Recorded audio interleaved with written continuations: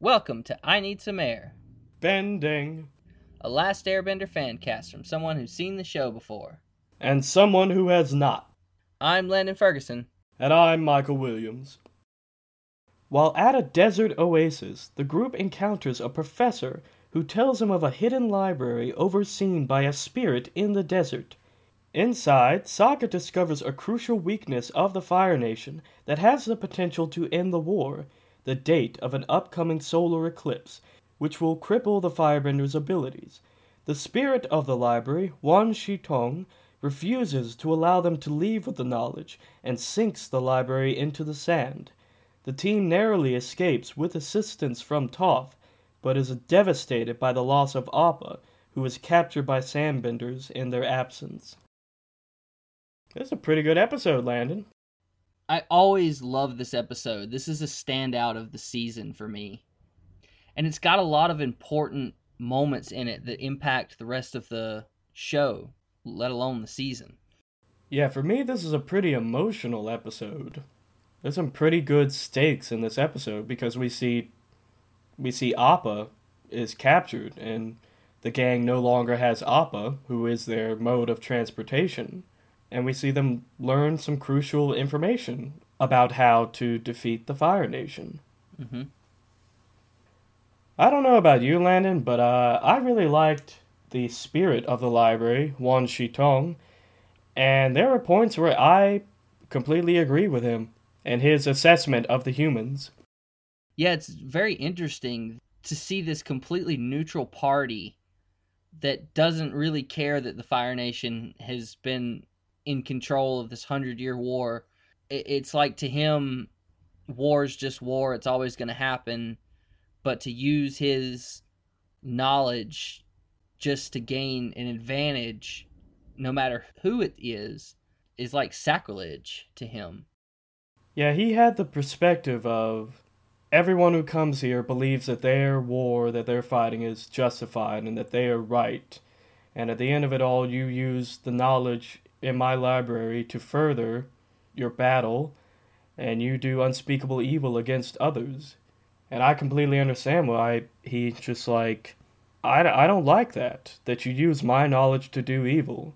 And he just doesn't care who's right and who's wrong, because to him, they're all wrong. They're all the same.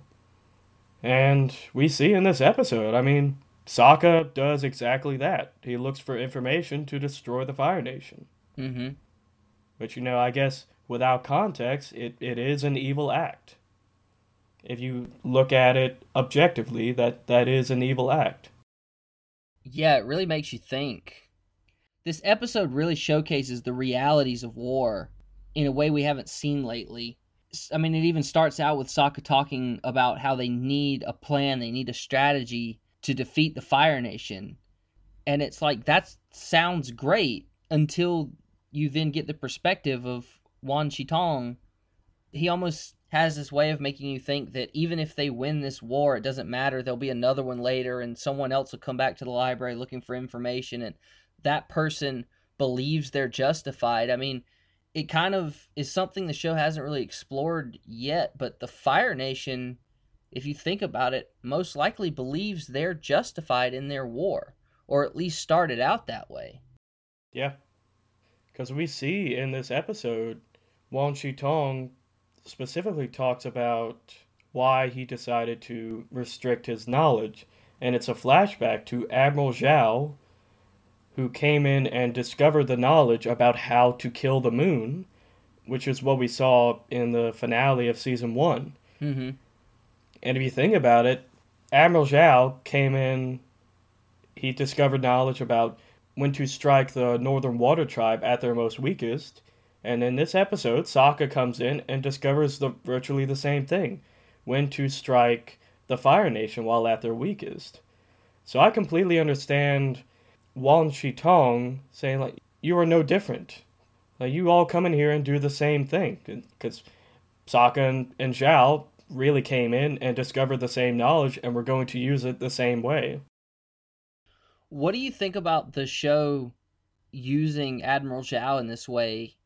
Like, either they planned on the library all along, or they found an opportunity to make Zhao's knowledge make sense?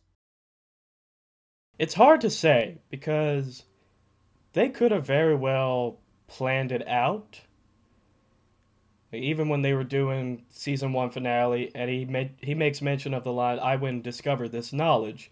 They could have had this in mind, or it could very well be they made up the library for this season, and they discovered, oh, we can fit this piece of information into this.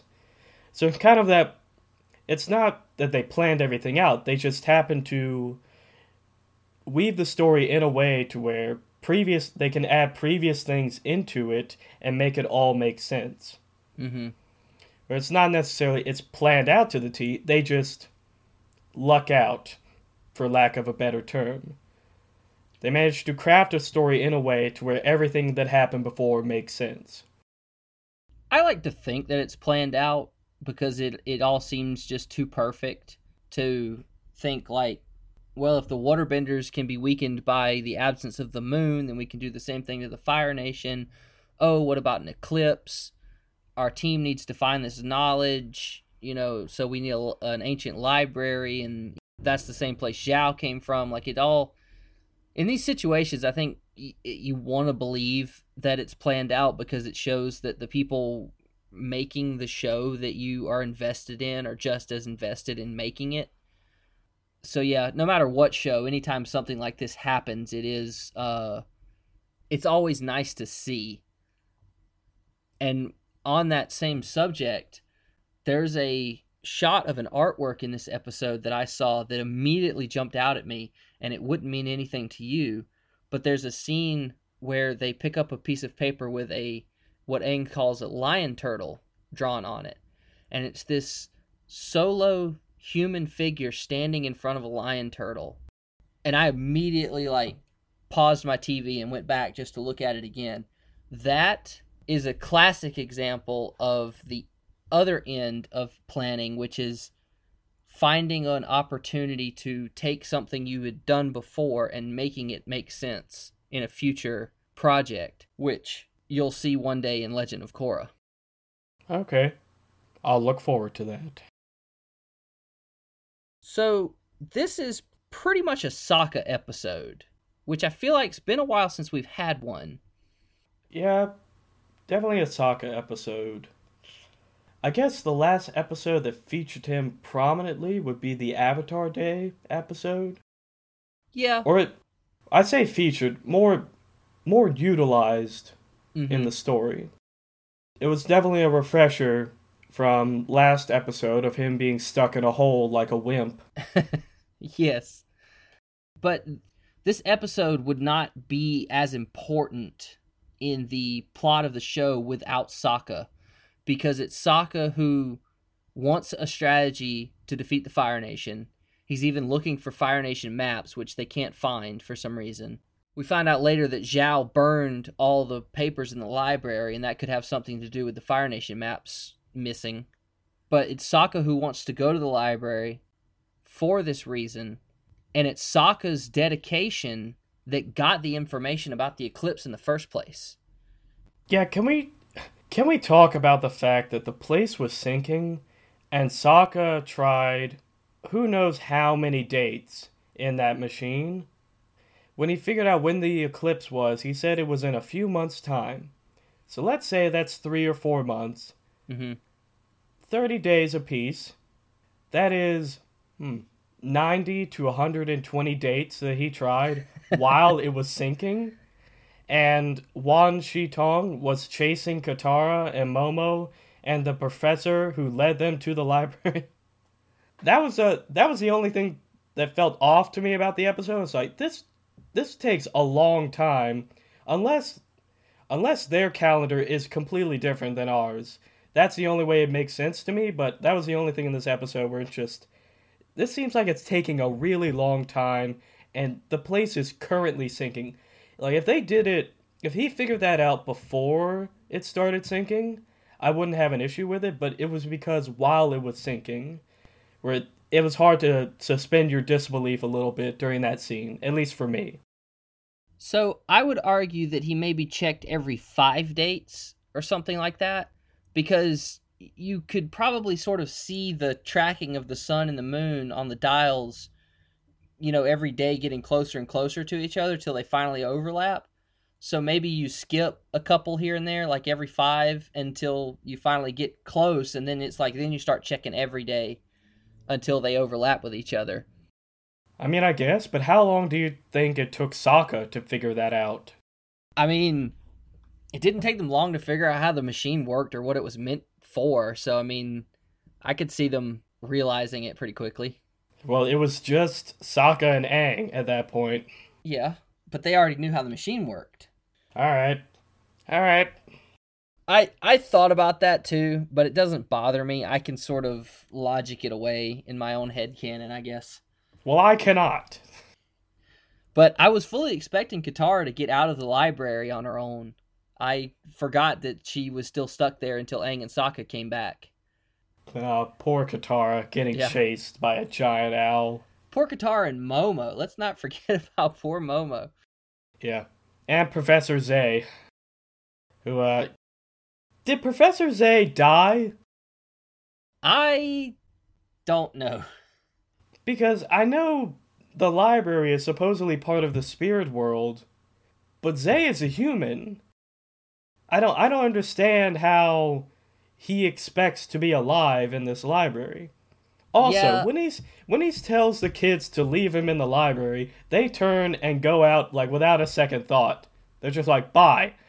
Like they don't regard the fact that they may be killing this man. I mean, I think it was clear that he wasn't going to come, and if they stayed any longer, none of them were getting out. That's fair enough. But the spirit world stuff in this show is confusing at times. And I guess not confusing, but just more a lot to keep up with. Because there's stuff about going into the spirit world by meditating, so you're there spiritually, or physically walking into the spirit world, or dying in the spirit world, and then you can't bend in the spirit world. And so I think maybe we'll get some sort of logic in the show that's like, oh, that's probably what happened to Professor Zay. But as of right now, I just can't remember what the rules are for the spirit world. He may be alive, he may be, eternally locked in stasis or something in the library where he doesn't die but can't come back to the physical world. I just don't remember. Yeah, that was just it's very frightening to be buried in sand. Yeah. It's like the 90s Jungle Book movie. If you remember that movie, there's a part where one of the marauders or the treasure hunters, Mowgli leads him into a room. Apparently the room is surrounded by walls of sand. And so every time the marauder shoots his gun, he keeps hitting like things of sand. So sand just keeps pouring into the room. And I guess something happens where like the door starts to close and Mowgli just escapes and gets out, but the other dude is trapped in there with sand. And he gets buried alive and he dies on sand. And that scene haunted me as a kid. Oh my gosh, I can't believe you've actually seen that movie, Michael. I love that movie. It's like I don't think you understand. Like, yes, it was terrifying. There's so many deaths in that movie that like frighten me. The snake, Ka, the big boa constrictor. Yeah, the snake frightened me. The quicksand one frightened me. All right, well, now that we're done with our Jungle Book fan cast, we can get back to our Avatar fan cast, which you can hear on our Patreon. Yeah, overall, I think Sokka did a great job in this episode. Mm-hmm. And it really was his story for the most part. It's episodes like this, too, that showcase how important Aang's friends are with him. Because if Aang was by himself, he might not have even found the library, let alone been determined enough to get this information. Yeah. So, I want to talk about Toph in this episode. Because she has probably one of the most heartbreaking scenes in this show, probably overall. It's one of the most memorable moments for me, and it's that she is holding up the library as it's sinking back into the desert, and sandbenders show up to steal Appa, and she can't do anything about it. She has a scene where she explains that The sand makes everything fuzzy for her. She can't see. And she's having to hold on to this library. And then it's heartbreaking enough to see that she can't let go of it. But then when she does, she can only blindly throw sand and is just completely missing. And just has to give up on Appa and hold the library, or none of them are coming back. Yeah, it's definitely a hard scene to watch, especially for Toph, who's only been a part of the gang for, I think, 3 episodes at this point. Mm-hmm. And it's a pretty big physical and emotional test for her. And we see when Aang and Sokka and Katara, they escape, and Aang immediately notices that Appa isn't there. He says, "Where's Appa?" And Toph can't even look at him, can't even tell him what happened. Mm-hmm. So yeah, it's a hard scene to watch. One question I do have: what are sandbenders technically? Are they earthbenders? So, yeah, I definitely wanted to get into the sandbenders. They are earthbenders that just sort of are like desert raiders, I guess. Okay. I mean, they're just earthbenders. All right. Okay. Perhaps you could say that their skill in bending sand is very specialized and fine-tuned, that maybe, like, if you brought some other earthbender in, they could move the sand around, but maybe wouldn't be as skilled in it. Maybe that's just a thing of their environment. Kind of like how the swamp benders had a little bit of a special skill in bending the water in the vines. But, I mean, we saw Toph was able to throw sand, but it's just not her specialty, let alone the fact that she's blind. Yeah. The sandbenders, they were able to bend it in a way to propel their sand boats forward. Mm-hmm. And the way they did it, it made it look like, to me, that they were air benders. It almost has a little bit of a hybrid airbender, earthbender kind of feel to it, for sure.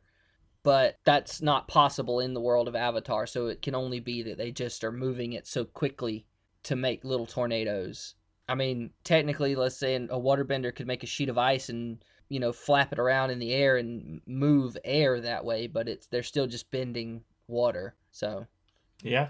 But I think it's an interesting subset to see. So we have a subset for earthbending. And I don't know, maybe it's not really a subset because it's like they're earthbenders that just happen to be in a desert. But I like the variety in the culture, I guess. Yeah. Yeah. Overall, I do like the idea of there being subsets of each respective bending style. Mm-hmm. And I guess their motivation for stealing Appa is fairly obvious. He's just a rare animal. Make a quick buck off of him. Yeah. A rare sky bison. Mm-hmm. And for all we know, he's the last of his kind. So, world development. Couple things off the bat. The library, which was described as a spirit library, I was wondering, was that going to mean that it was crafted by the spirits? And that turned out to be true. That's a detail I always kind of forget. I always remember the owl and the foxes and all this, but I didn't know if they were just guarding it. But they actually did build the library themselves, brought it from the spirit world into the physical, and were collecting tomes and knowledge. But I guess one of the major details is the eclipse. And we find out that there's been one before. It was the darkest day in Fire Nation history, which we don't really know what that means. Like, it was literally dark, but, like, what era was that? Do we ever find out what that day was? I don't remember. I feel like yes, but that's something we're going to have to definitely keep an eye out for going forward. But now they have the date of a new eclipse, and it's going to take away the firebender's ability to bend fire. It sounds like completely.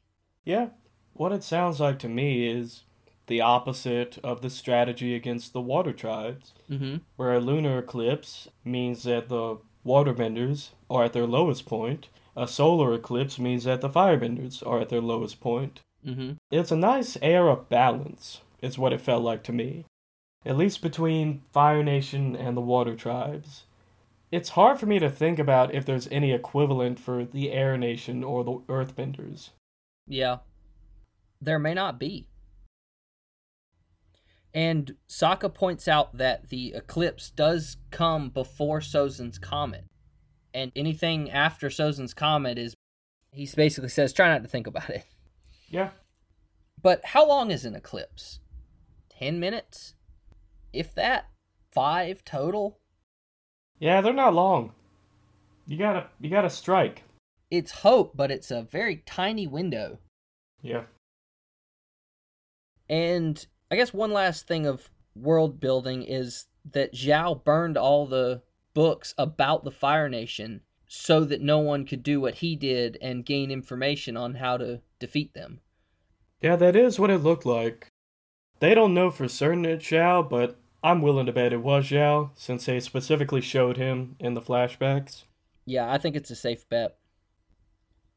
And in our plot development, not only do they have this information about the eclipse, but Sokka states at multiple times that they need to get this information to the Earth King. Yes, at Ba Sing Se. So we now have a journey. We have a clear place to travel to now. And before we move forward, what are your thoughts on, why the Earth King?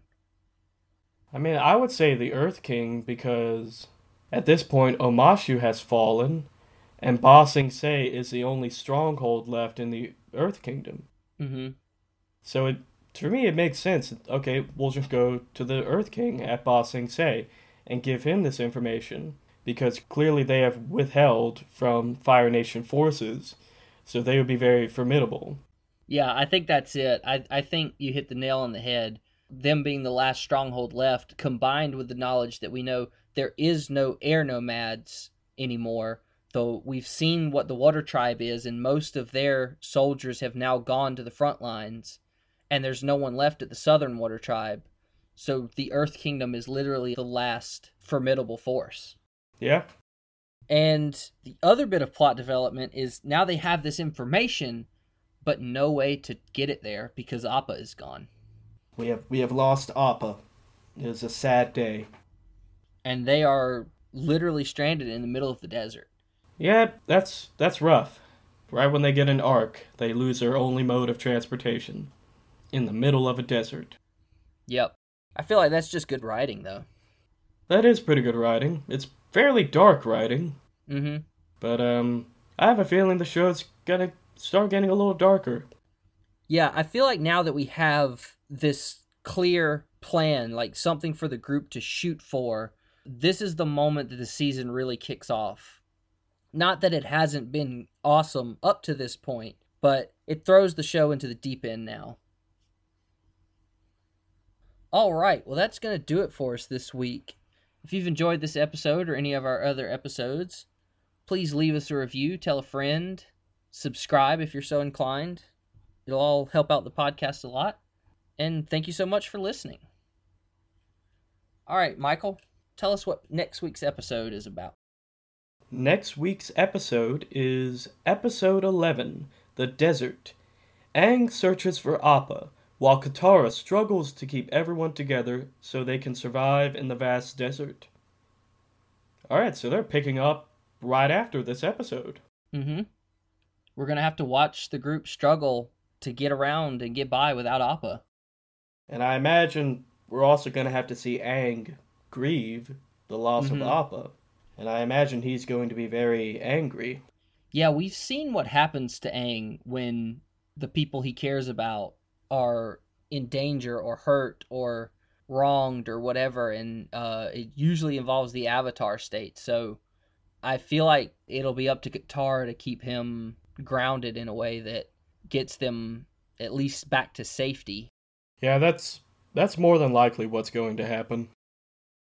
How big an arc are you expecting the loss of Appa to be? I mean, we know he's not in next episode, so what? I'm guessing, 3 or 4 episodes? Just because this is such an interesting dynamic, it would kind of be a waste for them to get rid of it so quickly. Yeah, that's fair. So we see next episode, I don't think he comes back, but if they bring him back the episode after that, I would think that would be that's rather quick. Mm-hmm. But I don't know. I'm looking 3 to 4 episodes. Maybe 5. And we will just see how it goes. All right. Join us next week for our discussion of The Desert.